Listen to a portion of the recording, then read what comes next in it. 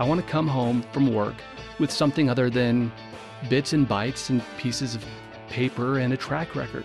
I want to have something so that I can say, here's something tangible that I did today. Making things is really something that is not for the faint of heart. And everything takes so much longer and costs so much more money than anybody expects. You hear that, but it is not to be taken lightly. This is the Proco 360 podcast. I'm Dave Tabor, hosting Proco 360 because I love Colorado and I love getting to know Colorado's entrepreneurs. My guests have built very successful businesses with team members and collaborators who also love all that Colorado has to offer. Today's episode is with Andrew Coors, founder and CEO of Steelhead Composites, a company that has designed and now manufactures pressure vessels that hold compressed gases like hydrogen and helium for all kinds of advanced industries like aerospace, alternative fuel vehicles, even submarines. Composite materials enable lighter weight and have other advantages for gas storage and transport, so innovation has been well received in what otherwise I'd kind of think is kind of a boring business, making tanks. So customers agree so much that Steelhead Composites is scaling fast, raising millions of dollars to fund its growth, to support R&D and capabilities expansion, now to produce tens of millions of dollars in orders. So Andrew, thanks for joining me on Proco 360. Thanks, Dave. Happy to be here. Yeah, and we met through David Pritchard, our mutual friend of Denver Angels, so we'll give him a shout out. Definitely. Yeah. So let's start with sort of a quick overview. I gave a short one. You can probably give us a better one of Steelhead Composites. So Steelhead Composites was an idea that some investors had with me, and that was that let's take the revolution that's happening in sporting goods using carbon fiber to lightweight things like kayak paddles and boat shells and bring it to industrial products.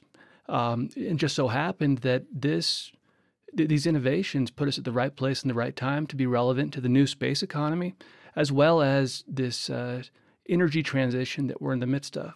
Yeah, so is it basically just about weight, reduction of weight? It's about using advanced materials to lower weight, increase safety for products that are critical for these new economies. And so the early product must have been interesting because, you don't just go about creating a new, maybe you did. You just started, what did you do? Start with a cylinder and start wrapping carbon around it and see what would happen? The technology's been around since the original space station. The idea of this advanced paper mache where you take a metal or a plastic bottle and you reinforce it with Kevlar or fiberglass or carbon fiber. So the idea wasn't new. We wanted to bring it into hydraulics initially, which again, you said is not a very interesting industry, and it wasn't. But it's where we got our foothold and developed the expertise for the different products we started rolling out over the last few years. So hydraulics meaning what? The cylinders that contain pressurized like oil and stuff? Exactly. The cylinders or the accumulators. The original customer was a regenerative braking company that needed to store braking energy hydraulically to reduce fuel consumption for large vehicles. So why were they interested because you were going to keep the weight down and that would help them have a more efficient product, or what was the problem you were solving? If you're trying to solve fuel economy, it is all about weight. Yeah. Because if you have a very heavy hydraulic unit in a vehicle that you're trying to increase fuel economy, that's 2 steps forward, 1 step back. Mm-hmm. So using carbon fiber, we achieve about 1/5 the weight for the same pressure. But there's other benefits as well, such as safety. Well, what do you mean by safety? Are they less likely to explode or hurt people or something like that? They are. And when they do, they don't fail catastrophically. When you have a steel tank that goes boom, you get shrapnel. Yeah. With ours, the carbon fiber keeps everything pretty much contained. And so it has a slow leak instead of an explosion or something when it fails? That's right. It's a leak before a burst. Well, I could see where that's an advantage too, especially if you're on a space shuttle or something like that, right? You still don't want it to go bad. Well, no, yeah. And maybe we can talk later about some of the safety and the quality that we have to go through, because it's part of the interesting evolution. Yeah. But it is they're designed not to fail, but when they do fail, they fail in a more benign way than traditional heavy steel vessels. Yeah, I can imagine a lot of industries where explosions are a problem and slow failure is a much less of a problem. I'm always fascinated by founders of companies that require a lot of expensive innovation. I mean, expensive testing, expensive proof of concept, compared to like software, where you create this quick, minimally viable product, right? I mean, is there such a thing as a minimally viable product when you're like building a container that, right, can explode? Yes and no.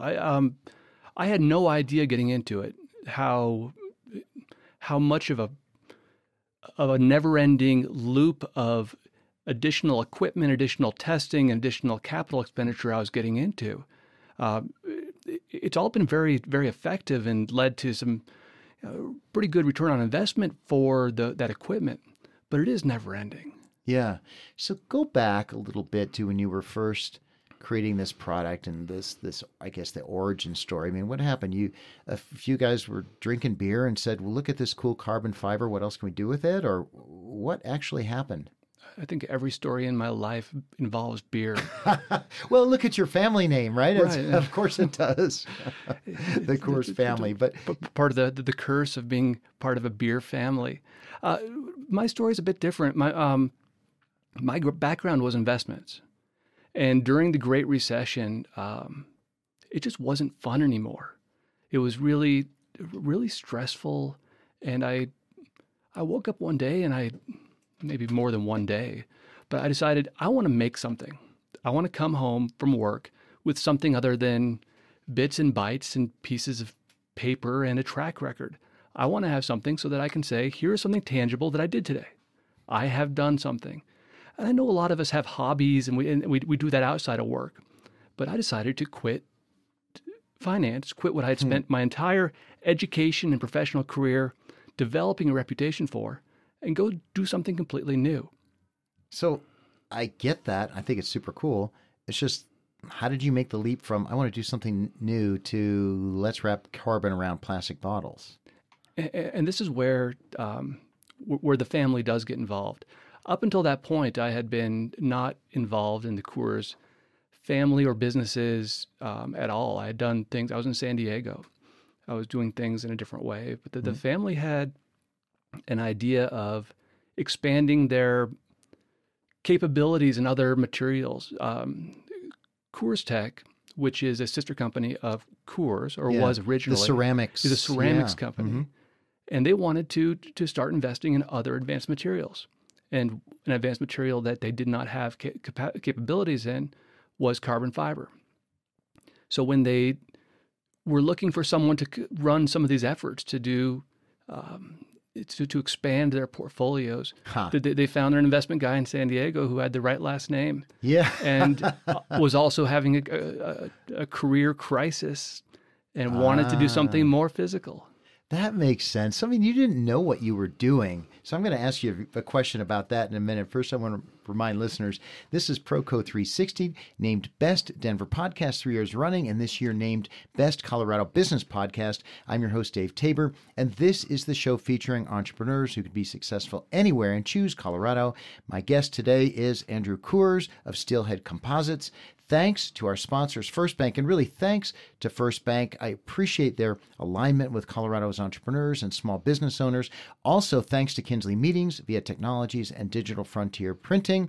Thanks finally to the Colorado Chamber of Commerce for its support for me and Proco 360. Now, getting back to Andrew Coors, who didn't know anything about this business other than that he wanted to make something. So what's a cool specific story of something that went crazy wrong as you were getting started and just figuring this out?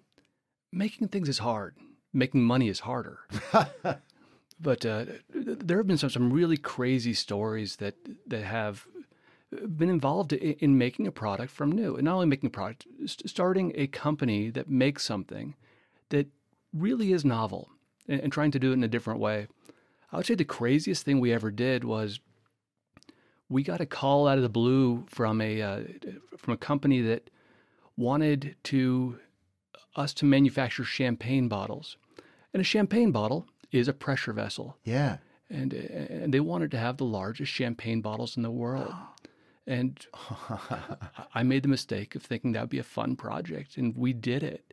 And if you happen to come into my office, you'll see these champagne bottles that are about 4 feet tall. Made of carbon fiber? Well, we made those just out of aluminum, but we used our same manufacturing that we used to make the bottles that we reinforce for this. It was a huge distraction, a waste of time, but a really fun story. Yeah. And that is so interesting because as you grow and build capability, you really have to filter yourselves against going all different directions, right?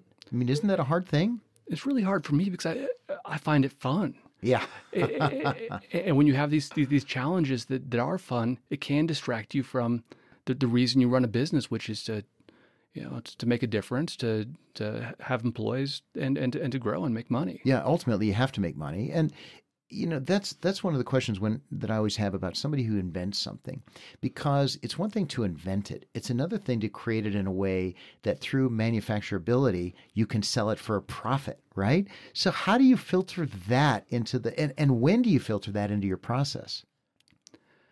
We try to do it systematically, but like everything, personalities get involved. And priorities of what people are interested in. Like when the owner says, let's build a big-ass champagne bottle. That's exactly right. And the engineering team is, so why are we doing this? Huh. I'm like, because it's champagne, and that's kind of cool. Yeah. but it is. It's and there is no crystal ball. So being a new company, we had the advantage or the disadvantage of most of our early customers were also startup companies as well. So when we chose to go down different product lines and different roadmaps for our product development, we were intrinsically investing in our customers because I'm groaning here. That just sounds like a bucket of crap. You can get pulled into all kinds of crazy ideas with companies that may or may not even be able to succeed. But the awesome part is if they succeed, we succeed with them. Yeah. Because we're designed in. Oh, and yeah. Huh. Just like it took us longer than we ever expected to get to where we are today, and we're not where we want to be. We're still growing rapidly. Our customers have gone through the same thing. We're just seeing projects that we started 5 years ago going to the market now. Yeah, but do you want to be in the investment, the startup, investing in startups business? Because ultimately you're a startup with investors in you. And now as you take on all these other startups as clients, I mean, that could be a house of cards. It could be. And that's why we try. So that's where diversification comes in, just like an investment. Yeah. So we become a mutual fund of companies that are doing things in the new space economy and in innovative industries with the expectation that some will succeed and some will fail. And an expectation as well that we'll have some of these successes that will bring us up to leadership in these really exciting markets. So if you're creating products now that go into space, that go into submarines, that go into aircraft, all kinds of things, right? So, and these are for startups. So the idea is that as those markets boom, you'll be built into their future. Is that the deal? That is. And it's not only startups that we're selling to. We sell to, I think I counted 17 Fortune 500 companies. Great. But it's the startups are the ones that can go from ordering 5 to ordering 500,000 quickly as they have successes. The larger companies, they generally move at a time scale that's not congruent with what our investors expect in terms of return. Wow. That's interesting. I've actually never interviewed somebody whose investors want them to essentially propel other startups through their own, internal invention. I haven't heard that before.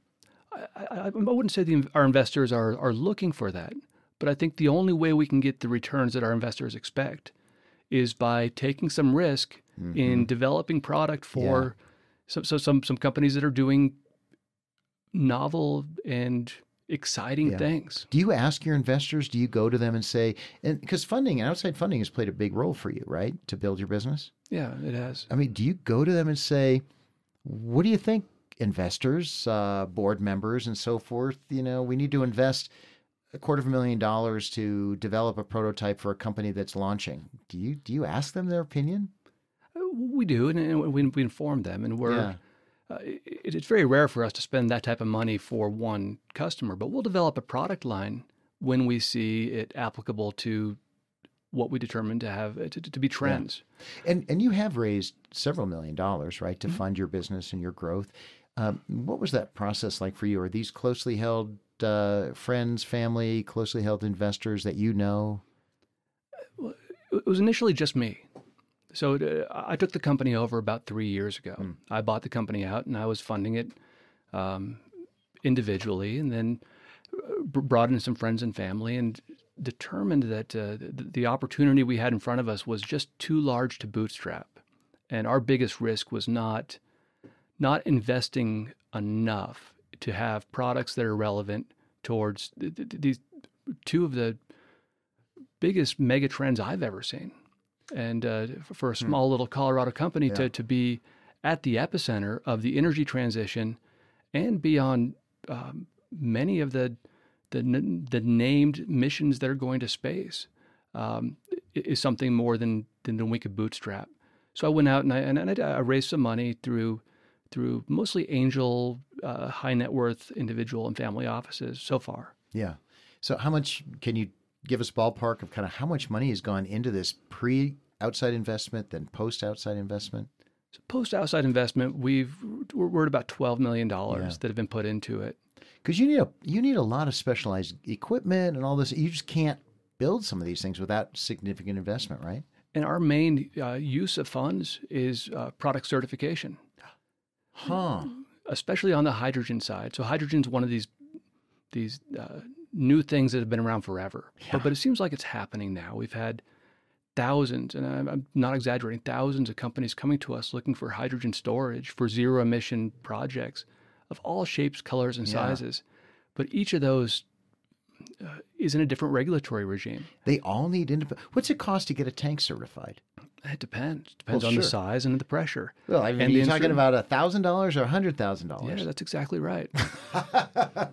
Okay. It all depends, and then it's up to us to determine what is the roadmap that we want to have. Where do we want to be? Where do we want our market share to be? And we've determined we want to have our market share be in e-aircraft and in the marine environment, where we want to be number 1 or 2 market share in the world. We've also gotten quite a bit of traction in stationary storage and backup power and grid stabilization and microgrids. Meaning your customers use your tanks to store massive amounts of hydrogen for like a backup generator for a hospital or for some production facility or whatever. Or in a microgrid. There's this quite a large trend right now of what do you do with your excess solar and wind as you go to a more and more renewable energy ecosystem. You need a place to store that energy. And there's really not a whole lot of technologies that have the cost advantages and the benefits of duration that hydrogen has. So you're using your excess solar to break apart water, storing that hydrogen, then running it through a fuel cell, a different season or different time of the day to power your batteries or recharge your batteries. Yeah, where the byproduct then is water. The byproduct is water. Yeah, that's exactly right. Yeah, how interesting. I didn't realize that excess storage was or excess energy was being used in that way. That's pretty cool. Really cool. It is one of those things that we're seeing that being one of the mega trends. That there is a drive to go 100% renewable, but you can't do that without massive amounts of energy storage. Well, and so if you have excess storage from wind or excess storage from solar, why not use that to split hydrogen from water and then deliver water back? Why not? It's a lot more economical than batteries. That's super cool. I want to remind listeners, this is Proco 360. I'm your host, Dave Tabor, and this is the show featuring entrepreneurs who could be successful anywhere and choose Colorado. This episode is with Andrew Coors, founder and CEO of Steelhead Composites. Go to Proco360.com to subscribe to the newsletter, read my blog, link to sponsors, and catch the books I'm listening to on Audible. By the way, I've been listening to Simon Sinek's book called The Infinite Game. Hey, you're nodding. It's a spectacular sort of thought-provoking review on sort of the mindset of business today. I've been enjoying it. Yeah. Have you're nodding. I've read it, and it's so topical because every day I want to be at the end of the game, but you never are. Yeah. It just is this you can't stop the cycle. No, and in fact, I think Sinek's main point is that you can run a company either thinking of finite goals, which change the way you make decisions, or this infinite game that he's called it, right? Exactly. And as a guy who's changed careers, I suppose, does that change your perspective on finite versus sort of long range thinking? I think as humans, we want to have finite goals. We want to finish the marathon. Yeah. But it's a challenge because there never really is an end. Well, and especially as you're talking about connecting with what you call megatrends, these massive emerging markets around energy and space. I mean, do you think of, or how do you think of your role at Steelhead Composites sort of within these massively emerging trends? Maybe like the picks and shovels. We just want to be part of it. Huh. We're not driving the innovation, but we're enabling it. Yeah. And you have to still decide, even in those massive things, you mentioned massive markets, you decided to be in marine, and there was another aerospace, right? So you said thousands of companies have reached out to you. Your sales team must say, we got to get everything. Let's take it all. And you must have to, as the CEO, say, no, what is there a filter you use? We have to discuss it on a weekly basis. These markets are quite dynamic, and we don't have infinite capital to go after, get all the certifications of all the products of all the sizes for all the markets. Is certifications really that much of a constraint in your world? So especially back to any of the pressurized gases, but hydrogen in particular, we still have this Hindenburg hangover effect where it explodes. It explodes, and our vessels hold thousands of psi. Or 5,000 or 10,000 psi of hydrogen. And I don't think any customer in their right mind would buy one that hasn't been validated every which way from Sunday to ensure that it's safe. So you have to decide, as the CEO, or your team has to decide, how many SKUs, essentially, of bottles do we want to produce? Right? Because each one you have to pay to certify, and right? I mean, exactly. Do you customers saying, we only need 10, but we'll pay to certify them? Sometimes. Yeah. And that's not our high value customer in general. The high value is higher volume? Higher value is we want something that can sell at a really good margin to many, many customers, not something that is beholden to one customer. Yeah, yeah. In your reporting, because we both know Denver Angels, and so I've seen some of your reporting. You carefully watch sales and you watch your pipelines. And as you know, and I know, pipelines can be total BS. I mean, you can have like anybody a salesperson talks to is now in your pipeline. So how do you evaluate pipelines and really plan around them in a way that's useful? Can I answer the question you didn't ask, which is the reporting? So the report that you see, that the Denver Angel sees, is something that we have been doing internally since the company started. And it was a way to hold every different division and manager accountable. Because if we're not reporting on it internally, you don't see, you don't have that accountability, and you don't see the progress or the lack of progress towards what the expectations are. But in terms of the pipeline itself, that's a hard one, because we have $500 million of outstanding quotations right now. And I know we're not going to get $500 million of orders. Yeah. There are companies out there that will talk about that as a $500 million pipeline, but it's not. So this the pipeline is this combination of orders that we have and contracts that we're under, and maybe some very high probability orders we're going to get. Yeah.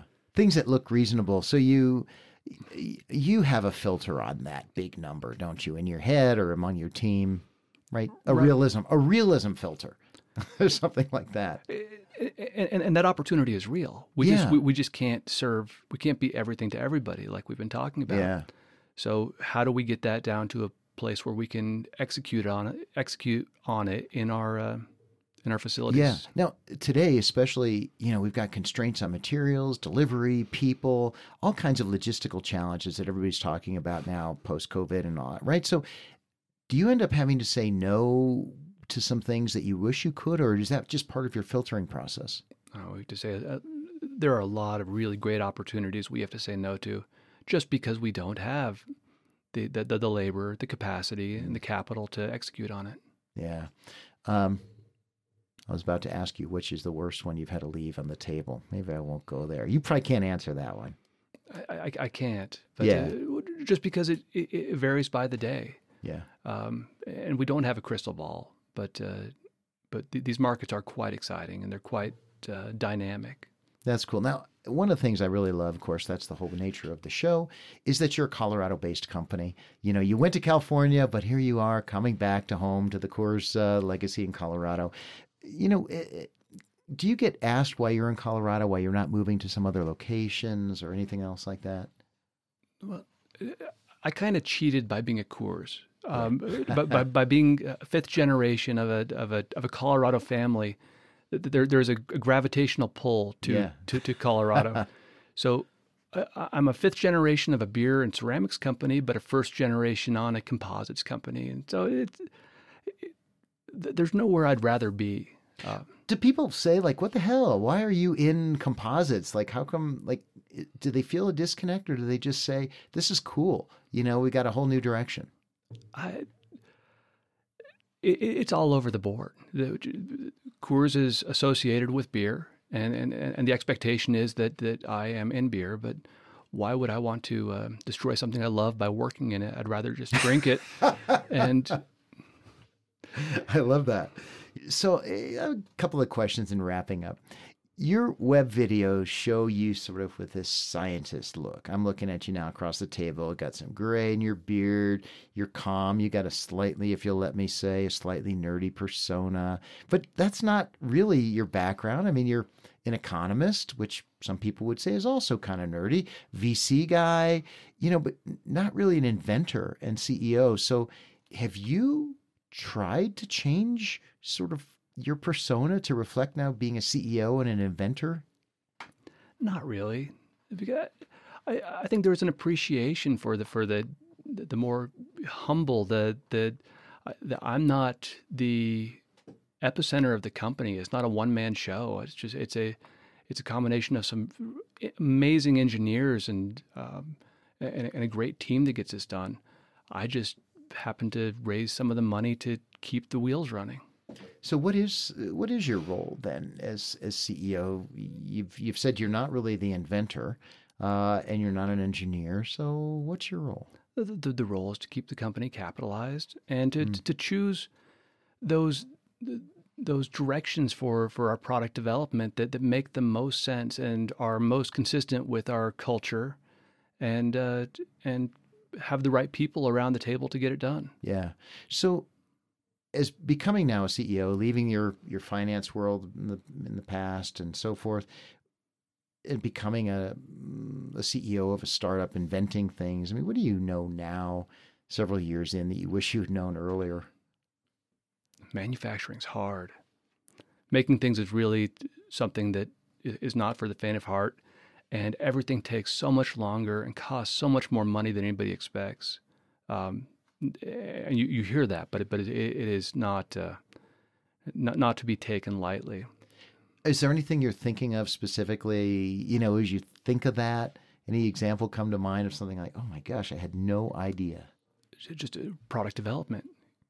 Going from a prototype to a fully manufactured product that has been validated and is being in serial production is not something you do overnight. You don't go from here's 1 to here's 100 without some major hiccups. Yeah. So what's that take? I know it varies. I know you're going to say it varies and all that. I get it. But I mean, if you decide you want to create a new version of a container, from the time you conceptualize it to the time you're able to deliver mass quantities, what are you looking at time-wise? 6 to 9 months. Yeah. And how much money?